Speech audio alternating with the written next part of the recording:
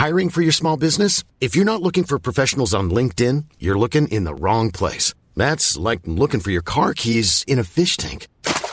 LinkedIn helps you hire professionals you can't find anywhere else, even those who aren't actively searching for a new job but might be open to the perfect role. In a given month, over 70% of LinkedIn users don't even visit other leading job sites. So start looking in the right place. With LinkedIn, you can hire professionals like a professional. Post your free job on linkedin.com/people today. Everyone knows therapy is great for solving problems. But getting therapy has its own problems too. Like finding the right therapist, fitting into their schedule, and of course, the cost. Well, BetterHelp can solve those problems. It's totally online and built around your schedule. It's surprisingly affordable, too. Connect with a credentialed therapist by phone, video, or online chat, all from the comfort of your home. Visit BetterHelp.com to learn more and save 10% on your first month. That's BetterHelp, H-E-L-P. Millions of people have lost weight with personalized plans from Noom. Like Evan, who can't stand salads and still lost 50 pounds. Salads generally for most people are the easy button, right? For me, that wasn't an option. I never really was a salad guy. That's just not who I am. But Noom worked for me. Get your personalized plan today at Noom.com. Real Noom user compensated to provide their story. In 4 weeks, the typical Noom user can expect to lose 1 to 2 pounds per week. Individual results may vary.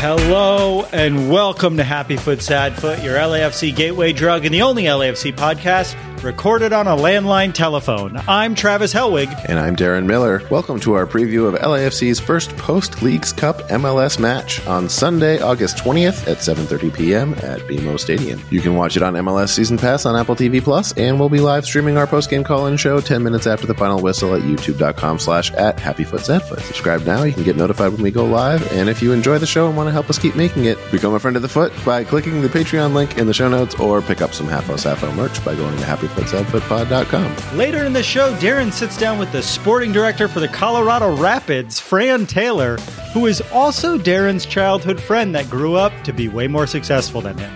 And as always, we'll talk about all the storylines for the match and make some bets.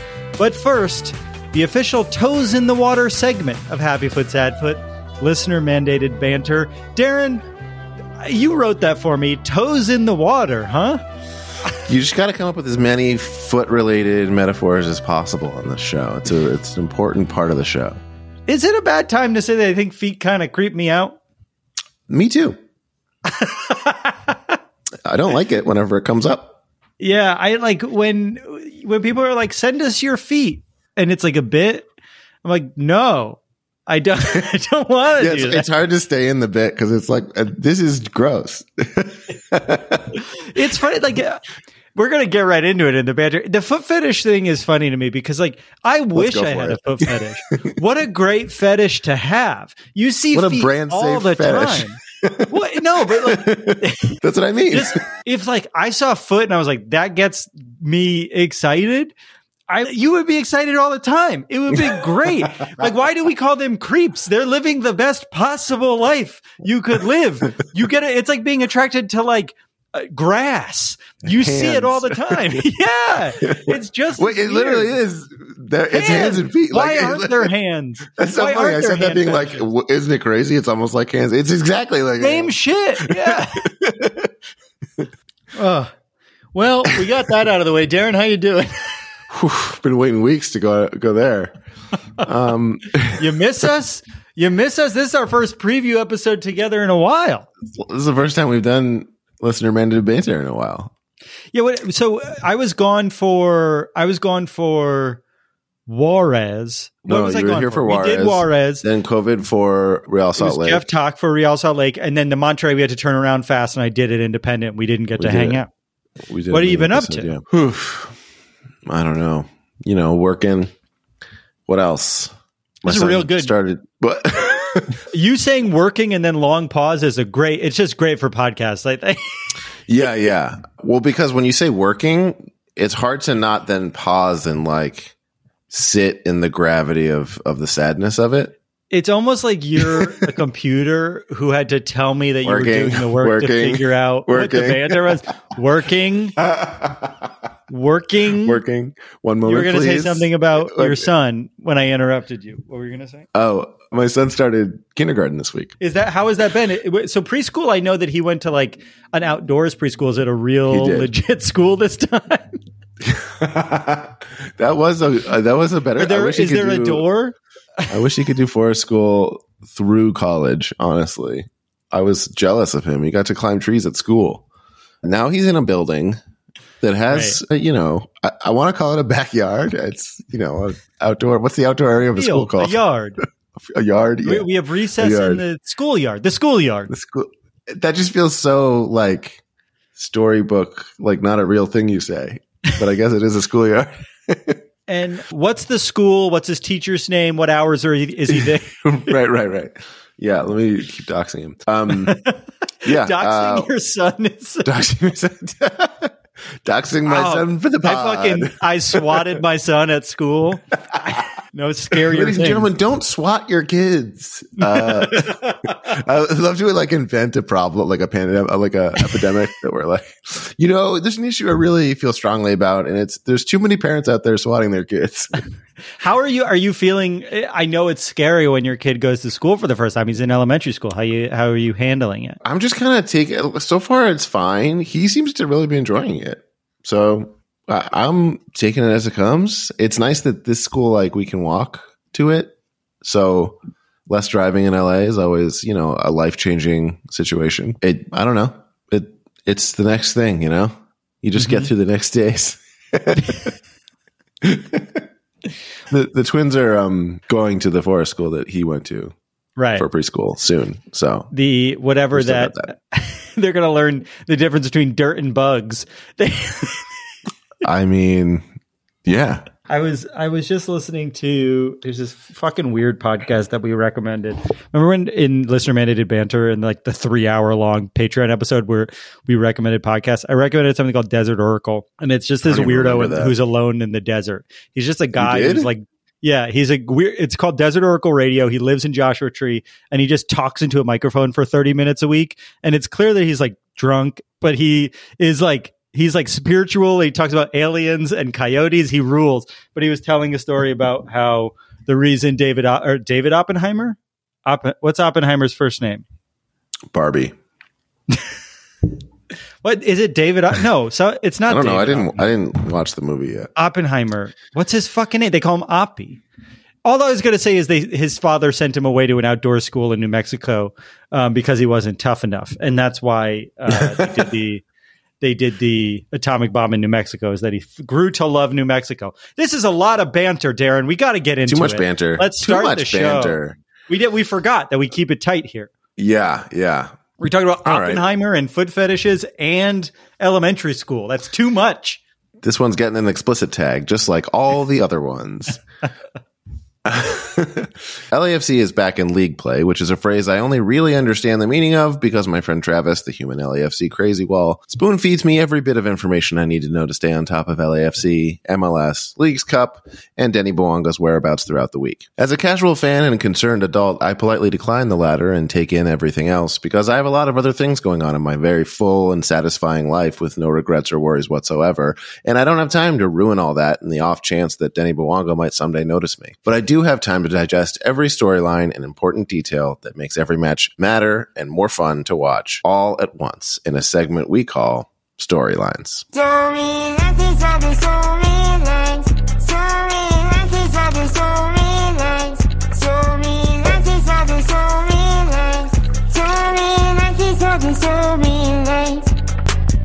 Wow. Haven't heard that song in a while.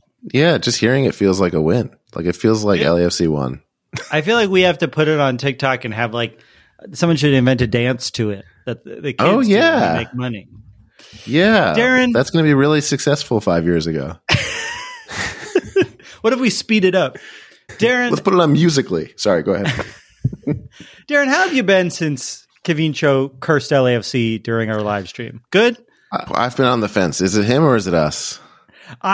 I will say he gave us an out because he really saved us. Yeah, if you haven't seen his video about when he came on the show, he basically claimed that he's the reason LAFC lost. Go check out Kevin Cho.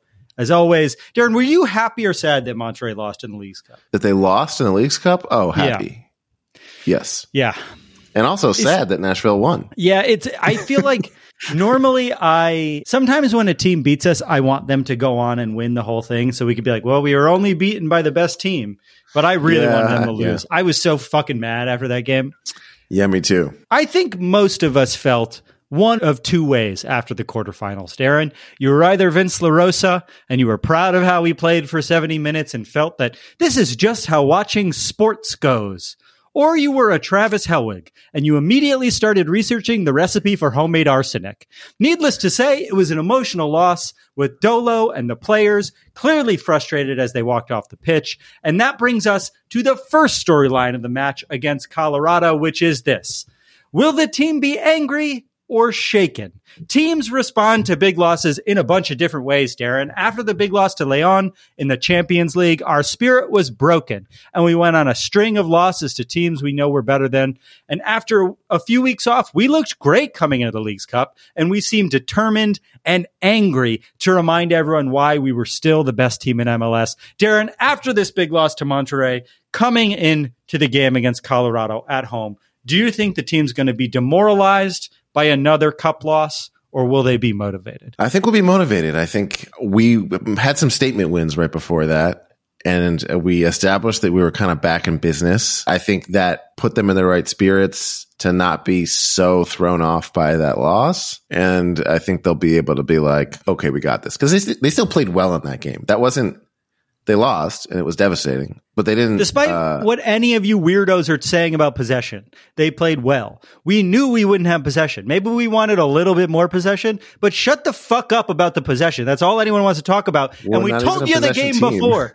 We told you the podcast before. We're not going to have possession. If you listen to us, we're the smartest people. We know everything about soccer. The smartest ones. And when I say we told you, I mean Chris Whittingham, a man who came on to tell us about the game. My feeling is, Darren, the team is going to be motivated because now we have no choice but to be motivated. Not only because there's 12 games left into the playoffs, but because we don't have many other options left to win trophies. It's MLS Cup or bust now, motherfuckers. We punted the Open Cup. We lost the Champions League in the finals. We lost to probably the best team in the Leagues Cup in the quarterfinals.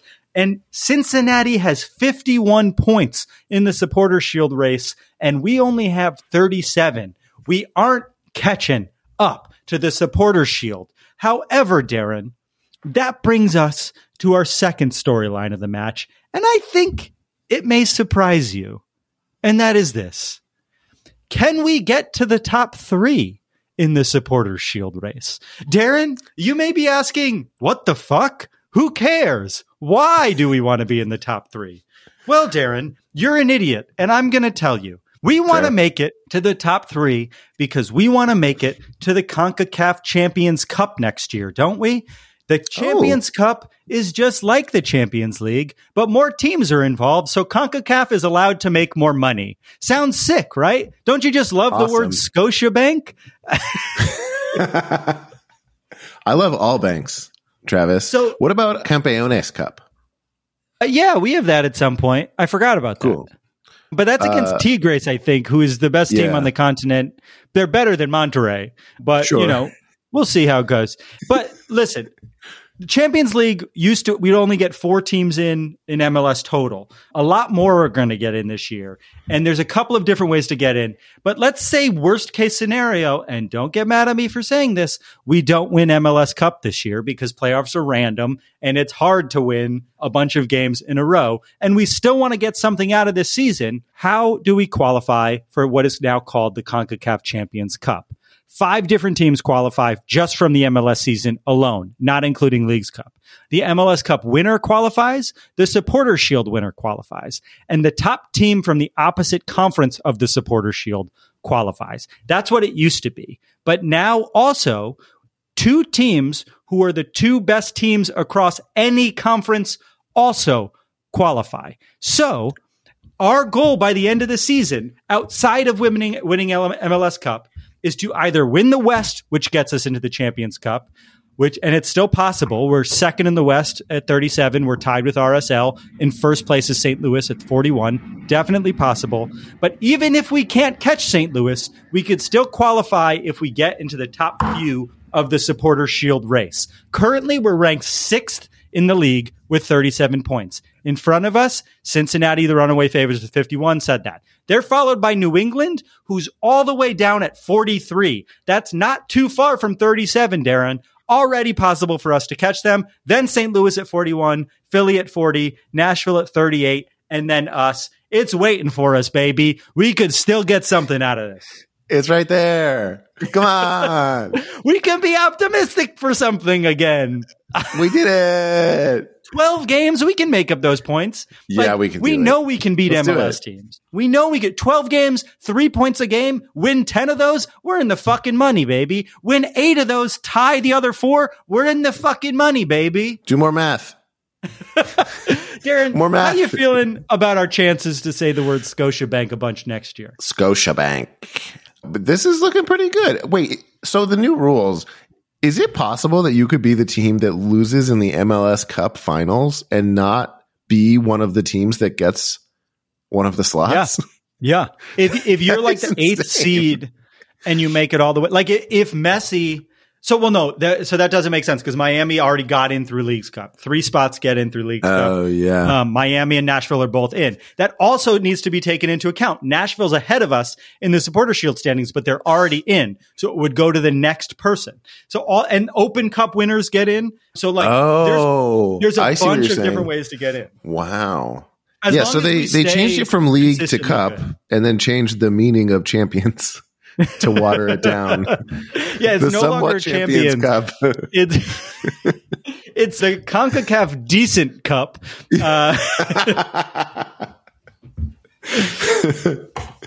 CONCACAF Bowl. Personally, I think our chances for the rest of the season hinges on one question, which just happens to be our third storyline for this week's game, Darren, which is so this. Convenient. Yeah. Isn't that crazy that it works out like that? I can't believe it worked out like that. That's so cool. The way that I'm thinking is the third question, which is this. Just how healthy is Carlos Vela? He went down against Juarez 2 weeks ago after scoring 2 of the best goals of his LAFC career. It really felt like Carlos Vela was back. In fact, I tweeted it moments before he got injured. But against Monterrey, his absence was really felt. We lacked some of that creative playmaking in the midfield that he's secretly been really helpful for this season. And his clinical finishing would have been really helpful when we were close to getting that third goal and we couldn't get it. When we don't play Carlos Vela, we are playing a team with a single designated player, which is infuriating every time it happens because most teams have 3. Our team builds intelligently and doesn't waste spots, but when a DP goes down, boy, do we fucking feel it. Plus, with these extra 9 days off, thanks to our loss in the Leagues Cup, we might finally get to see Mario Gonzalez with a more fluid understanding of our game plan so he doesn't, get in the way of a shot during his first game and then make all of the fans hate him. It wasn't his fault that we lost, but boy, is that a very visual example of us not liking someone. I still have a lot of faith, especially now that he's got some more time to practice with the team. Darren, Vela's been a roller coaster of a player this season. How are you feeling about Vela and Gonzalez for the rest of the season? Gonzalez, I'm excited to see him do what he does. I hope he does it.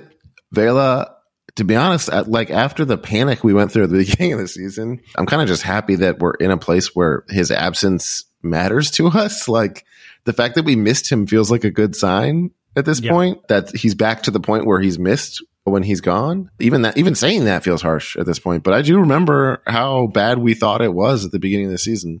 So did you see that one rumor? Some place put up a rumor that Vela wants to go to Miami. If that's true, if he goes to Miami, I don't know how. I think we would burn BMO down. Like, not us. I think all of us would lose our fucking minds. And no, we wouldn't be there, for the record. That's not us committing crimes. And we're not saying do it. Not us. We're not saying do it. But if one does it, it would be understandable. But I don't condone it. Boy, yeah, that would be. Oh boy, I would be upset. I don't want to even talk about it. I just want to say that report was out there. It was from a website I'd never heard before that was like MLSinfo.biz. But So we did a deep dive on the Colorado Rapids, our opponents. Last time we played them, the episode was titled Into Thin Air. You can go back and listen. And Good Darren title. talks about Colorado a little bit with his interview with his much more successful old friend. So I'm not going to get into Colorado now, but I want to talk about the last storyline of the match, which I actually think is going to define the game this Sunday. And I left it for last, but I do think it's the most important, which is this. Just how much will the hurricane affect this game? Hurricane Hillary will hit Southern California on Sunday night as the first tropical storm to hit our city since 1938. That's right, Darren. Hurricane Hillary. It's time to Pokemon Go to the game.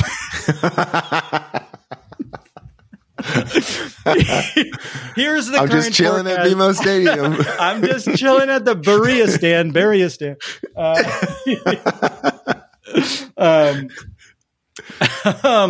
We love Bernie here at the pod. Here's the current forecast as of Thursday. I voted for Hillary, but I voted for Bernie if you guys want to know, that's what I voted for Bernie the first time in the thing. What is it called? The primary. Then I voted for Hillary. Okay. Just Hurricane. I voted for Bernie also, but both times.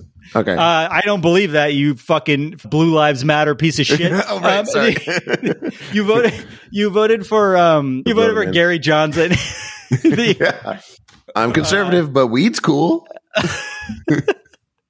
Okay. Can we get everybody here? Here's the current forecast as of Thursday night when we're recording this. Heavy rain will hit LA from Saturday through Tuesday. We don't know if it's sustained, but rain's going to start Saturday. Storm winds will peak around midnight Sunday into Monday morning. And as you know, Darren, as a man of the East Coast, hurricane strength is determined not by rain, but by wind strength. And they're anticipating that tonight, Thursday night, the storm is going to become a Category 4 hurricane, which is a massive hurricane, but that's before it gets to us. We don't have to worry about that. But a Category 4 winds are between 130 and 156 miles an hour. But don't worry, it'll weaken before it gets us. The water's much cooler. That will help. I think Cabo is not in as safe a shape as we are. But most models say it will weaken to a tropical storm by the time it hits us directly. And the direct hit will come right around game time. And tropical storm winds, while that doesn't sound as scary as a hurricane, are between 39 and 73 miles an hour. 73 is the top of tropical storm. So we'll probably be by the lower end, but there's a world in which we're going to get winds that are way higher than any of us are used to here in LA. So expect power lines down and potential fires because of it, because of those high winds. Just some things to think about that I've been thinking about nonstop since I heard about this hurricane. So it's Thursday night, Darren.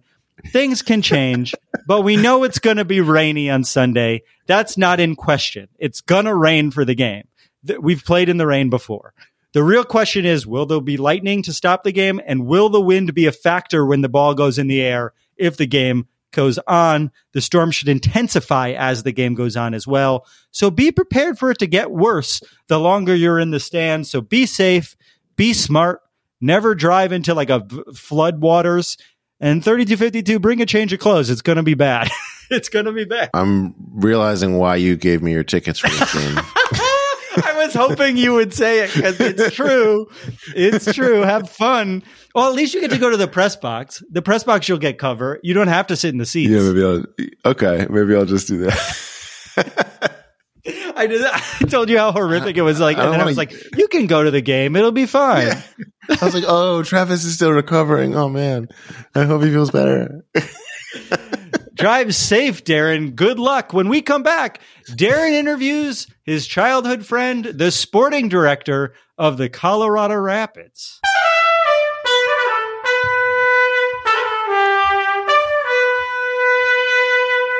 He is the former VP of Analytics and Application at StatDNA, former Assistant General Manager for the Colorado Rapids, current Sporting Director at Colorado Rapids, and least interestingly, my childhood friend and soccer teammate, Fran Taylor. Fran, welcome to the show. Thank you for being here. Thanks, Zach. Good to see you. You too. I'm very glad that we can do this. It's been a lot of fun to see your rise in pro soccer. I want to get into that whole trajectory. We've seen each other a few times over the years, but not much. It's been a long time.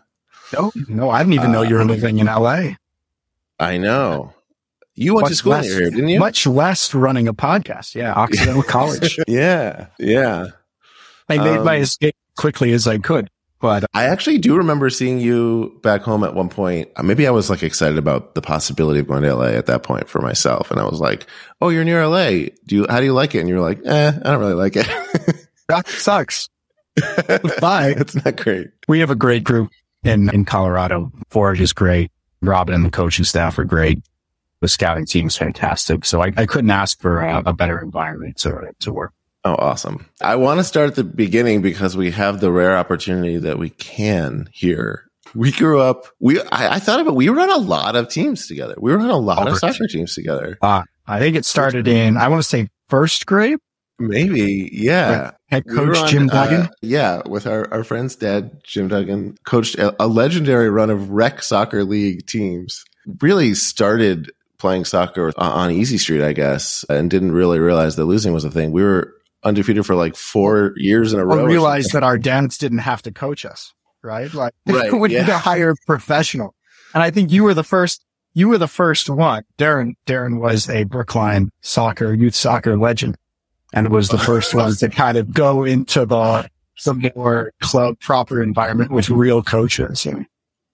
I did. I was obsessed with soccer. The problem was that I just got too into it and burnt out eventually. But yeah, there was a point where I was playing on like way too many teams at once, and it was a dumb thing to do as a child. Well, there was baseball. And then there was baseball, yes.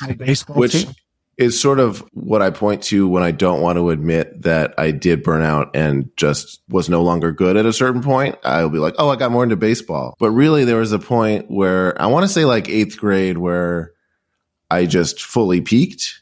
Maybe before that even. It's funny because I think what you're doing now is like very unsurprising to me because I'll say Fran was always one of the best players on the field and always one of the smartest players on the field.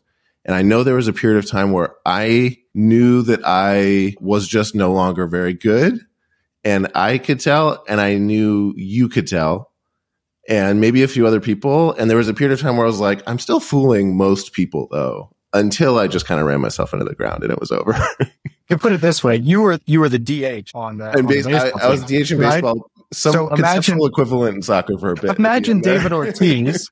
Imagine David Ortiz on the soccer field. It doesn't necessarily work. I like to say that I developed other interests that I cared more about. I think it's just that one of those other interests was food, and that kind of soccer's not I was able to make that work for baseball pretty easily. You can do that for baseball. Yeah. It's a lot more lenient in that way. But yeah, I think you staying with soccer is not at all surprising to me and has been very exciting to watch. Tell us about in adulthood what your journey has been like bringing you to this point. It's very unusual, crazy, and fortunate that I am where I get to be. I always wanted to be. I probably wanted to be a baseball GM. That was my thing. So Theo Epstein was legendary general manager of the Boston Red Sox, and then he goes to the Cubs. When we were in high school, I want to say he became the youngest general manager, which I believe he still is. Or his record stands as the youngest person to ever be a baseball general manager. And I believe he was 28 when he got the job. So as a, 15, 16-year-old baseball player, probably my better sport at the time, and he was a Brookline High alum, and his brother, Paul, was head coach of the women's high school team at Brookline High. So there's a lot of Epstein family stuff going on. He would show up to our baseball games. I wanted Theo and managed to find a way into soccer. I played soccer collegiately, wasn't very good. Played at the lowest level of professional soccer that you can play in Southeast Asia, and Laos wasn't very good. But I mean, you can't not be very good and play even by the standards. Level, I feel like. By the standards that we like, I can hang in a staff game, right? But like that's the extent of it, right? I am not. You would not call me having a soccer background, right? In terms of the context that we work in. Sure. Yeah. So, my kind of wild and crazy journey was coming out of college. I just wanted to get out of the country. That was important. I wanted to work abroad. Toyed with the idea of going to South America and working kind of like on a botanical garden in Ecuador. ended up getting an opportunity to start up a data project in Laos in Southeast Asia. The hook that the company that brought me out there used was that I would teach the youth soccer, the American youth soccer system to Lao youth. So I did all this work with my club coach to kind of build a curriculum and go out there. There's absolutely no infrastructure for me to do that. But as it so happened, my former boss, Jason Rosenfeld, has the idea to digitize soccer matches. And the first thing that we tried to do was start doing more kind of advanced analytical models off of stuff. So we're thinking about what kind of information we collect that allow us to take kind of soccer stats, which at the time was really just kind of like passes, possession, shots, and stuff like that. Very, very basic stuff to really start understanding what kind of actions are unlocking value. And so one of the first things that we started collecting was information on where defenders were and where pressure was coming from, which those things, if you're going to collect, if you're going to digitize soccer matches, you better digitize where the defenders are, right? Mm-hmm. And how quickly they're coming to close the ball. And so we kind of built some of, what now is, fairly public in the soccer analytics domain. We've built some of that stuff in 2010, 11, and then ultimately, we had a company, StatDNA, which was acquired by Arsenal. So kind of out of nowhere and without kind of any planning, I would say, the Arsenal analysts room with a bunch of really great people that are now in really prominent roles. Arsenal Football Club and Jason Nato, Ben Napper, Mark Curtis, guys that, at the time, probably all 25, 26, 27. Wow. So through Arsenal, with Crumpy Sports and Entertainment connection, I jumped over to the Colorado Rapids when I met Corey Smith at a Crumpy MIT Sports Analytics Conference dinner for, the different Crumpy clubs. And he invited me to come over and be his assistant general manager. So that was in 2018. And I've been here since. So as sporting director, I don't know how standardized this is across the MLS or across clubs across the world, but like what is within the scope of your responsibilities now? I run the scouting department. I run the analytics department. I negotiate, I would say, most of our contracts. I negotiate most of our deals with clubs abroad. The president of the club manages most of the relationships with the other chief soccer officers. So if we want to do a trade, we've done a lot of trades with LAFC. Or call it John, but you would do a deal for a player like Kellen or Mark Anthony K. And I do most of the foreign players. Interesting. Okay. Where do you see the state of the league, the Rapids? Like, how are you approaching the rest of this season? I'd say it's incredibly exciting to kind of watch the meteoric rise of the league. I don't think people know quite how strong this league is financially with respect to Europe. Whenever a lot of resources or money goes into something, it takes time for the level to kind of catch up, right? Like if you're ever bringing in new money into a club, it takes time to deploy that money effectively and get the team to kind of the best level it can be. And I think that's the same with a league, where it's made up of 29 teams. And so we're kind of in the stage in which TAN was rolled out and exploded in 2018. You're now going to have the salary cap. If you're looking for plump lips that last, you need to know about Juvederm lip fillers. With Juvederm Volbella XC and Juvederm Ultra XC, your lip look, whether it's subtle or bold, can last up to 1 full year with optimal treatment and no additional maintenance. Find a licensed specialist and see if it's right for you at Juvederm.com today. That's JUVEDERM.com. Add fullness to lips in adults over 21 with Juvederm Volbella XC or Juvederm Ultra XC. Do not use if you have severe allergies or a history of severe allergic reactions, or if you're allergic to lidocaine or the proteins used in Juvederm. Tell your doctor if you have a history of scarring or taking medicines that decrease the body's immune response or that can prolong bleeding. Common side effects include injection site redness, swelling, pain, tenderness, firmness, lumps, bumps, bruising, discoloration, or itching. As with all fillers, there's a rare risk of unintentional injection into a blood vessel, which can cause vision abnormalities, blindness, stroke, temporary scabs, or scarring. For full, important safety information, visit Juvederm.com. Many of us have those stubborn pounds that seem impossible to lose, no matter how good we eat or how hard we work out. My solution is PlushCare. PlushCare is a leading telehealth provider with doctors who are there for you day and night to partner with you in your weight loss journey. They can prescribe FDA-approved weight loss medications like Wegovy and Zepbound for those who qualify. Plus, they accept most insurance plans. To get started, visit plushcare.com/weightloss. That's plushcare.com/weightloss. Go up significantly over the course of the CBA, which I believe ends in 2027. And I think when you see the effect of Messi that he's having, I think you're going to have a lot more interest from owners possibly. And this happens at a different level, but owners potentially wanting to accelerate the growth of this league. And so we're already in a spot financially where I think a lot of clubs have a financial muscle that would push them and will push them to a higher level. And the talent level is now catching up. The fact that when you compare how MLS teams did to Liga MX teams in the Leagues Cup and how they have done in the CONCACAF Champions League, that's the great barometer to kind of compare the development of this league is against the benchmark of Liga MX teams. And MLS teams have done fantastic. Well, I think we have some catching up to do with some of Europe's leagues, but that's just going to naturally happen by the way in which, as this league grows, as the financial and resource commitments that ownerships are making, you're going to see that the league is going to continue to improve its level.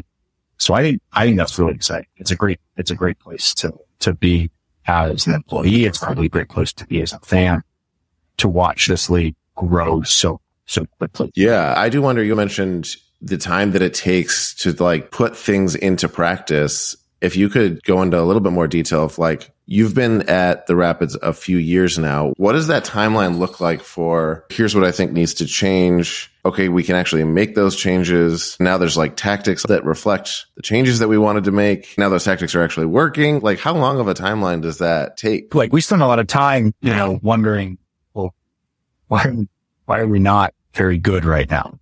Why have we won only 3 games this year, right? We won the Western Conference 2 years, right? Mm-hmm. And 2 years before that, we were bottom of maybe second of the Western Conference, right? So we've been all over the place. So I wish I had a straight answer for you as to we have had different kind of grand designs, which we've kind of had to try to alter. So I guess the best way to kind of describe it is so I joined in 2018, right? And there were plans and preparations before that. In 2018, when I arrived, we had Tim Howard and Scales and Gashi, who, were fantastic players at points in their career, but had gotten to a point where they were maybe, they weren't at their best, right? And they were, taking up a considerable amount of their 2 TPs and they are occupying a significant amount of our resources. And so we knew for about a 2-year period, we weren't going to have a whole lot of flexibility to play with. At that time, it was the start of kind of the TAM era, where you had all this, kind of what I was talking about, all this new money coming in. And so you had a lot of clubs going out and spending that money on players in Europe or South America who were going to command bigger wages and transfer fees, things like that.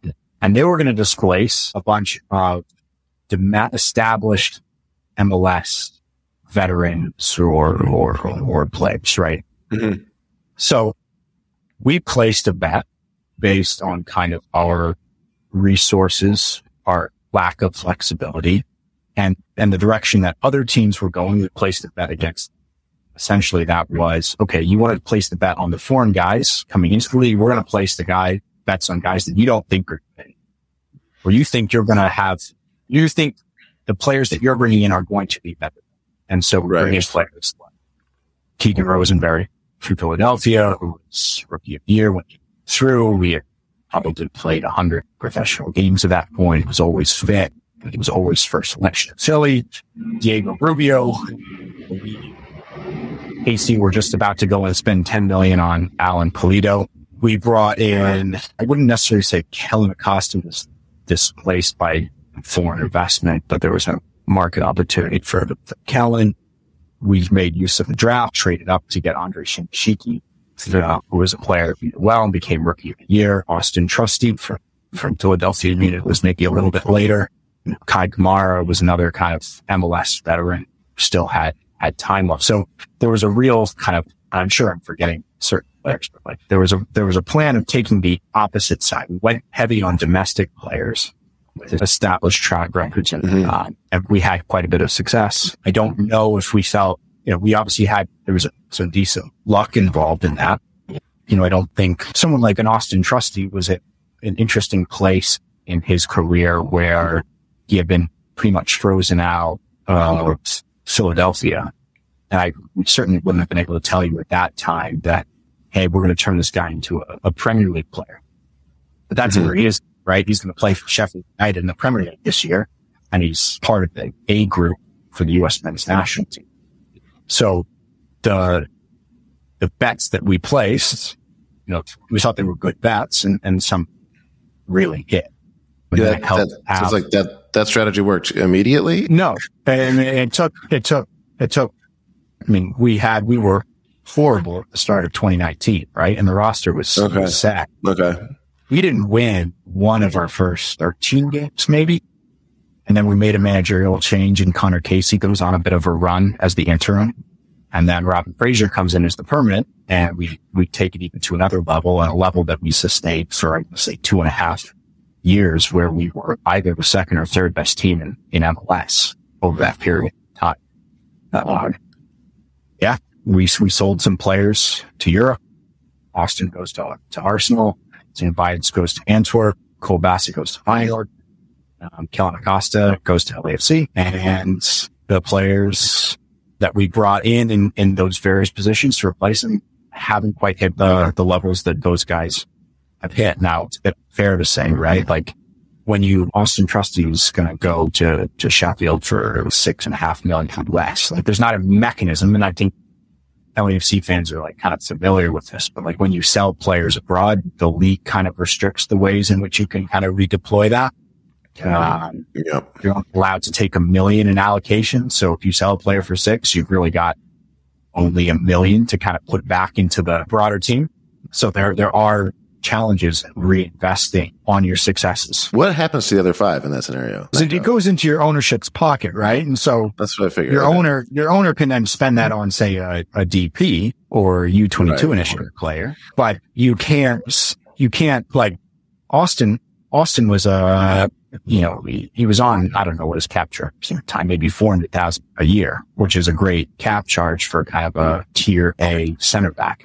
We've got center backs in this league that are making $1.5 million a year. You have a $400K center back and you sell him. Like, it's not easy to redeploy that. Yeah. In that same kind of. But it seems like there is in the MLS, and maybe this is just sports, like maybe this is not really a thing, but like there's a kind of a high cost to success. It doesn't seem like you should have to start with as much of a clean slate as teams are kind of stuck doing in this scenario. I mean, I remember toward the beginning of the season when we were watching LAFC and Boanga was playing out of his mind, and we were like, oh, I hope it doesn't play too well, because then like there's too many eyes on him. I think, a great example that's kind of in the public domain at the moment is Georgi Petrovic at New England, right? Okay. He's come in there as a pretty unproven goalkeeper and has been nothing short sensational, to the point where you have teams from the top 5 leagues offering some reports like $8 million, which of course, like, given where he is in his career, right? He has a path to go straight to the top. Take it. But New England are in a position where like they're in a good spot, Eastern Conference, They've got some ground to make up on Cincinnati, but they feel like they've got a shot to win Supporters Shield and that they have a good spot in the playoffs. Like, who knows? They can win MLS Cup, right? And so they don't want to move on from him now because they know they cannot, in the short term, like keep the level of the team out. There's no move they can make in which they replace Georgi Petrovic with the resources they're going to get from Georgi Petrovic. That's how unique is that as far as sports goes or soccer goes?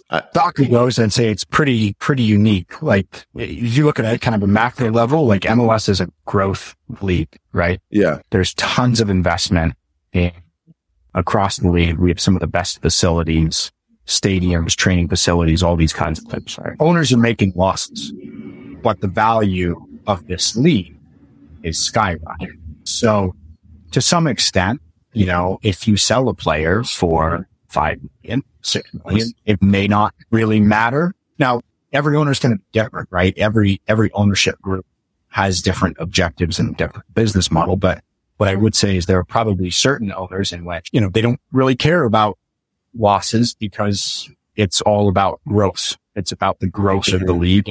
And they feel like performances are more important than player sales. That is very rare in football abroad. Yeah. We are one of the most well-capitalized leagues in the world. So, you know, we're from that perspective, I think we're very different. That makes sense. It provides unique challenges for like when we're in the player development space, right? Because there's going to be a natural distrust of, at least in certain players, like, hey, look, if I do get to the top and I do earn myself a move to go to a higher level, like, are you going to keep me or not? Right. And I think one of the things that we've always felt like we want our players to go to the highest level that they can. And we want to augment that, not hold them back. Right. But we also have to strike the balance. We too want to win. Nobody here is purely in the business of developing players. We all want to win. And that's just a challenge that we have to live with. Right.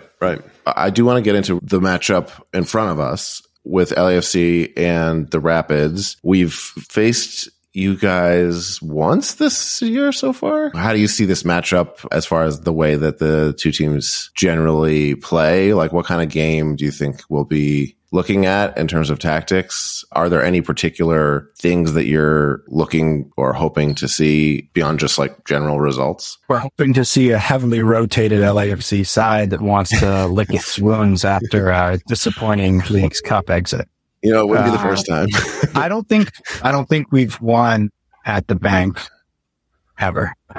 Oh, okay. It's not a place that I'm feeling very confident about going and getting 3 points from. That's fair. It's not, I mean, we have a ton of respect for what the front office in LA does. And I think like guys like Bouanga and Vela get a ton of credit, and they're very, very good. But I think what LAFC has done so well is they use all of the mechanisms of player recruitment, right? I think what they've done so well is the kind of the non-DP, non-U22 initiative class has been fantastic. So players like Tillman, Bogusz, Poku, Maldonado, Atuesta when he was here before going to Palmeiras, like, you know, Mario, like all these guys were probably sub-$1 million transfer fees, lowish salaries, don't take up a lot of resources, and have become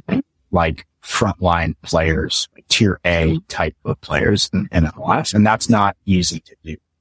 So, you know, when we talk about before about like how it's hard to replace successes to maintain continuity over success. Well, if you keep finding cheap but very, very good players, you will continue to have success. Yeah, that's the sort of the antidote. Yeah, that's interesting. What about just like style of play in general, in terms of how the Rapids may match up with what you're used to seeing from LAFC? I wouldn't say it's anything we'll be cautious going to a place like Quebec. I think you guys are absolutely lethal at transition. Bouanga does his best stuff in transition. So I would see us try to go and not use the ball in bad areas. Something that we've struggled with, but, you know, like I think that would be a key.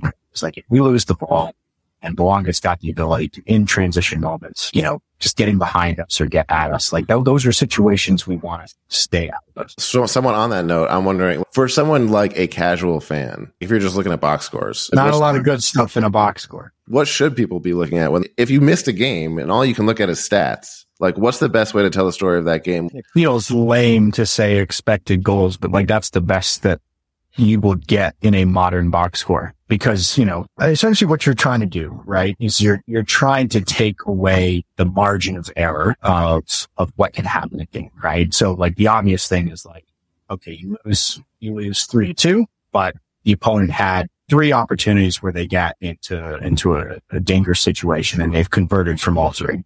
Doesn't tell the story of the game, right? But there's a ton of error around the fact that they just got lucky. 3 opportunities. And so you want to take that out, right? But you can still have a situation in which like team creates 3 big chances, right? Racks up like 2.5 expected goals and they score 3 goals and they win 3-2. So you can still have error associated with that effort.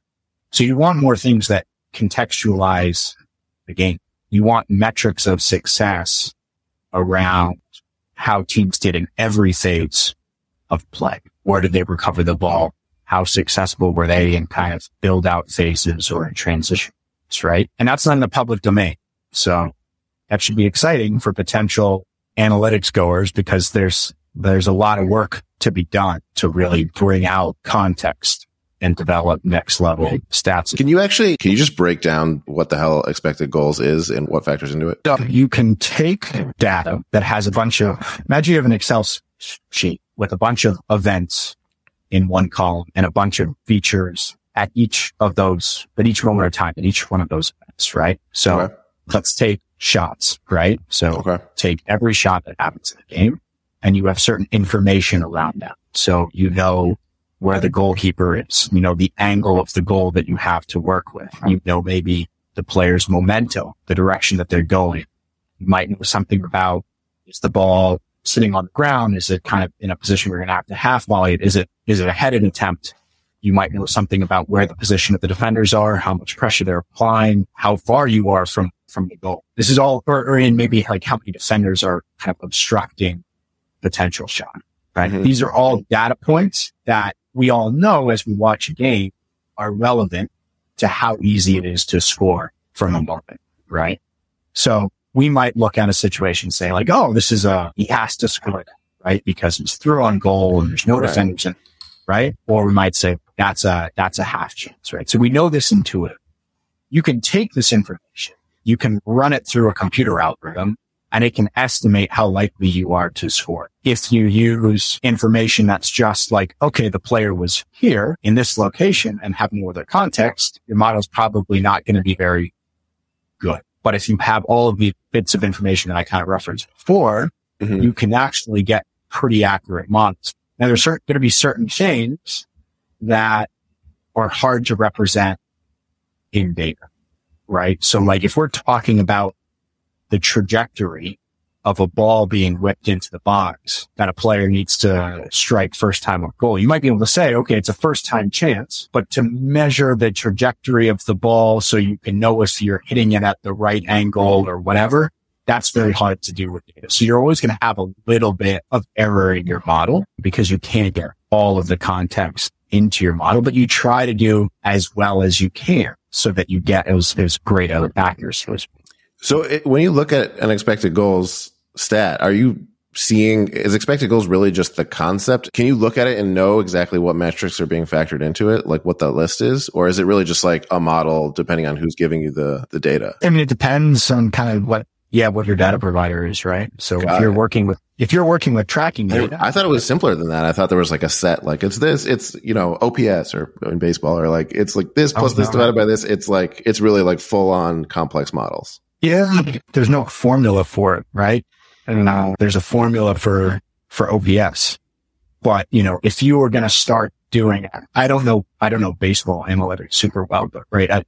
There's all things with like pitch effects and the rotation rate and stuff like that. I don't either. I shouldn't have. Now you're naturally going to have different models now because there isn't so much to capture. A formula. It's not on base plus slugging, right? Like there's a formula for that.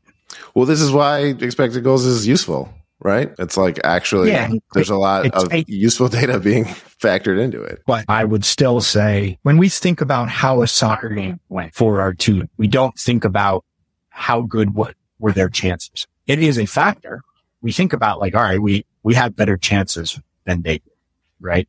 But it's more than that. It is control of the game.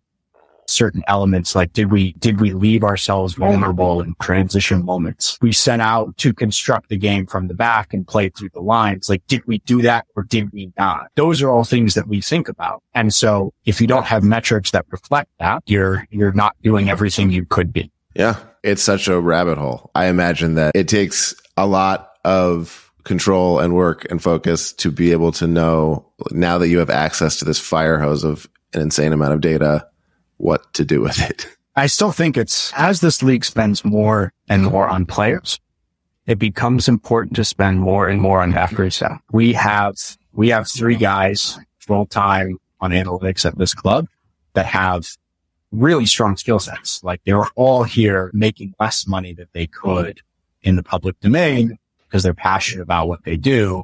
And there's real talent that they've got. So there's real resource that I think can be deployed on this type of stuff and you can get performance out of it.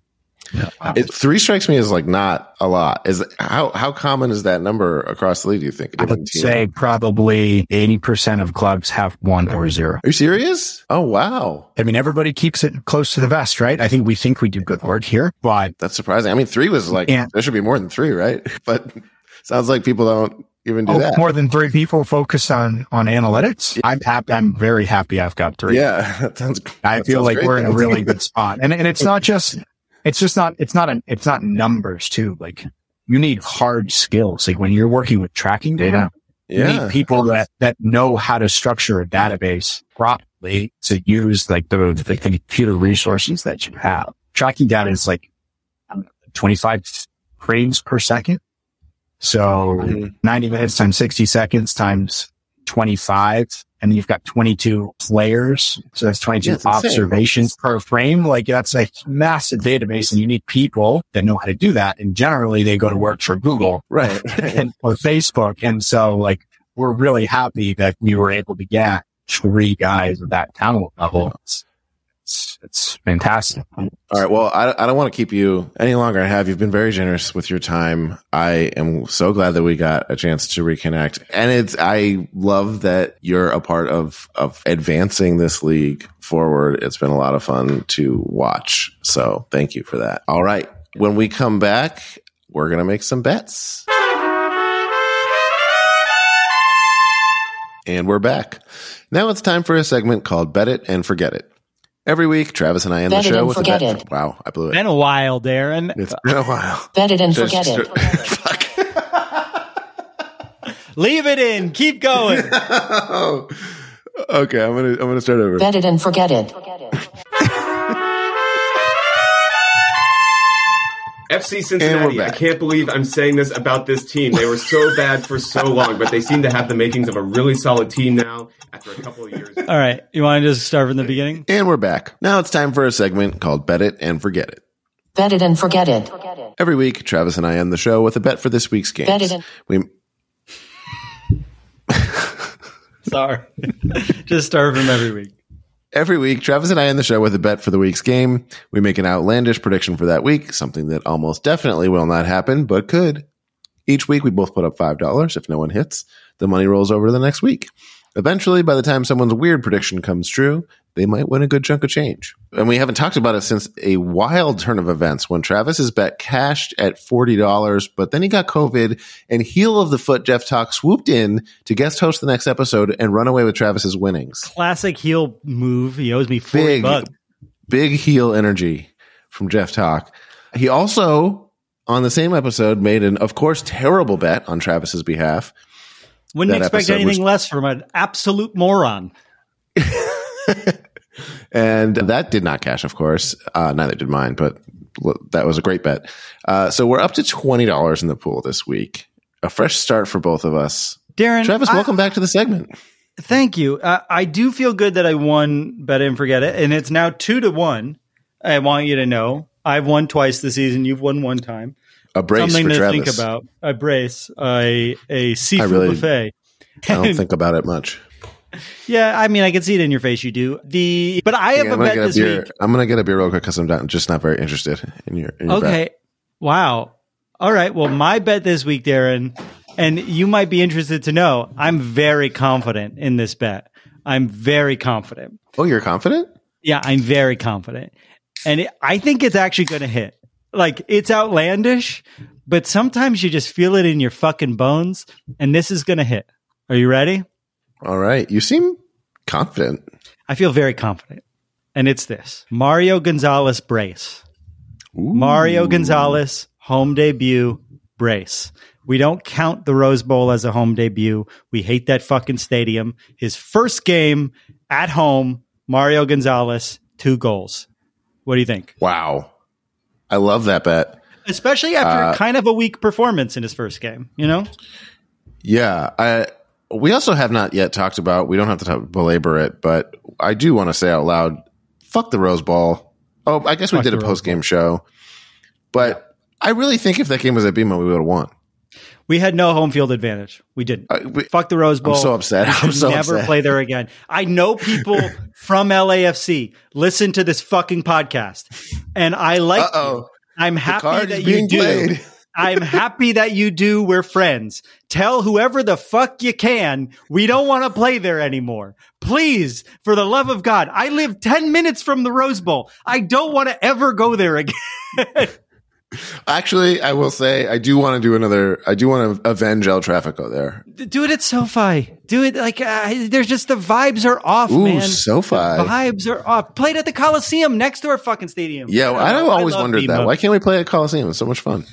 What's your bet, Darren? We're running real long today. Oh, I'm so sorry. My bet is way more outlandish than yours, but well, should I make mine more outlandish? Well, hear mine, and then you have a number-based bet. You can always just go up or down. My bet is it will not rain. It will not rain before the final whistle.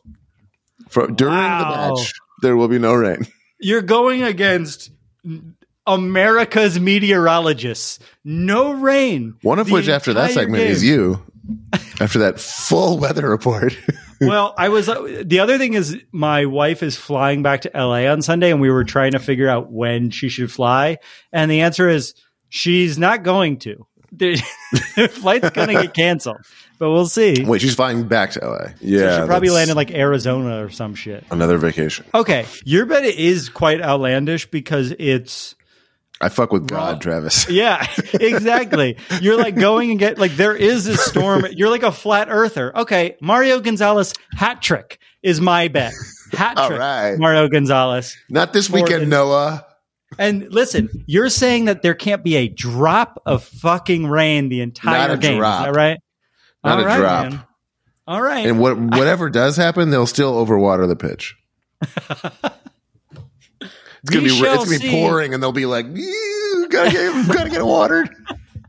No, we can't be this mean to LAFC. We love you. Okay. Yeah, that's the second time. We do love you guys. We just desperately look for anything we can make fun of. Listen, that's our show. Let's get the fuck out of here. Also, everyone like clean your gutters and stuff. There's a hurricane coming. Tape your windows. Is that still a thing? Just a reminder, we'll be streaming our post-game call-in show 10 minutes after the final whistle of the match on our YouTube channel at youtube.com/@HappyFootSadFoot. There's a link in the show notes. Talk to us in the chat. We'll post a link. Join us live on the show. Everyone is welcome. Thank you to Fran Taylor for joining the show. Our theme music is done by the insane team of James Valentine, Nate Walcott, and Louis Palmer, along with YouTube. You can follow us on Twitter, Instagram, TikTok, and maybe Facebook. And honestly, I don't think Threads anymore. Is that still happening? And if you made it this far into the episode, chances are you're enjoying the show. If that's true and you want to support us, help us keep making it, please consider becoming a friend of the foot at just $5 a month. That's 1/10 of what you pay for parking at BMO Stadium. You can do that at patreon.com/HappyFootSadFoot, or you can pick up some Halfo Sappho inspired merch by going to happyfootsadfootpod.com. I'm wearing a beautiful new t-shirt from the store about the I Love Soccer Leagues Cup shirt that the Leagues Cup released, and it says I love the I Love Soccer Leagues Cup t-shirt. and it's got a picture of the I Love Soccer Leagues Cup t-shirt on it. I'm very proud of this shirt. It's the perfect shirt that you can buy if you host an LAFC podcast. Get yours before a cease and desist makes us take it down. Any support really goes a long way to keep the show going and the community growing. Thanks again. And Darren will see you in the rain at BMO, baby. I love will you. See you. I'll see you at BMO. I love you. I love you. Big announcement coming soon. Oops. Ooh, I love you. Bye. I love you. Bye. What announcement is it? Bye. Ooh, I don't know. Oh, bye. Ooh, cutie pie. Oops. Oops, all Not announcements. Oops, bye. Oops, all announcements. Oops, all announcements.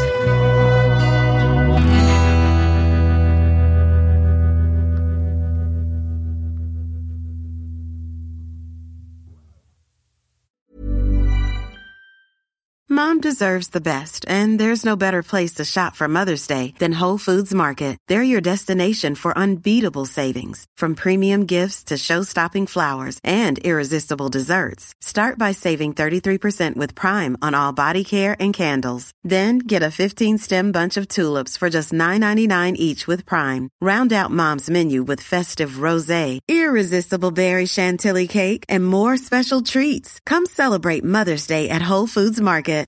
When you make decisions for your company, you look for the no-brainers. And if you have a lot of mailing to do, Stamps.com is the ultimate no-brainer. It streamlines your processes to make your business more efficient, which makes you less busy. Mail checks, invoices, legal documents, and everything you need to keep your business running with Stamps.com.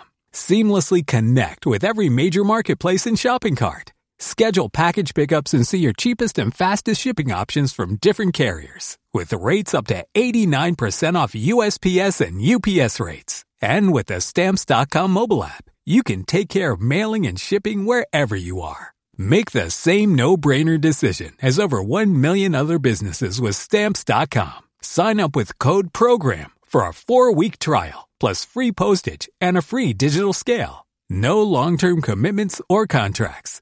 That's Stamps.com. Code PROGRAM.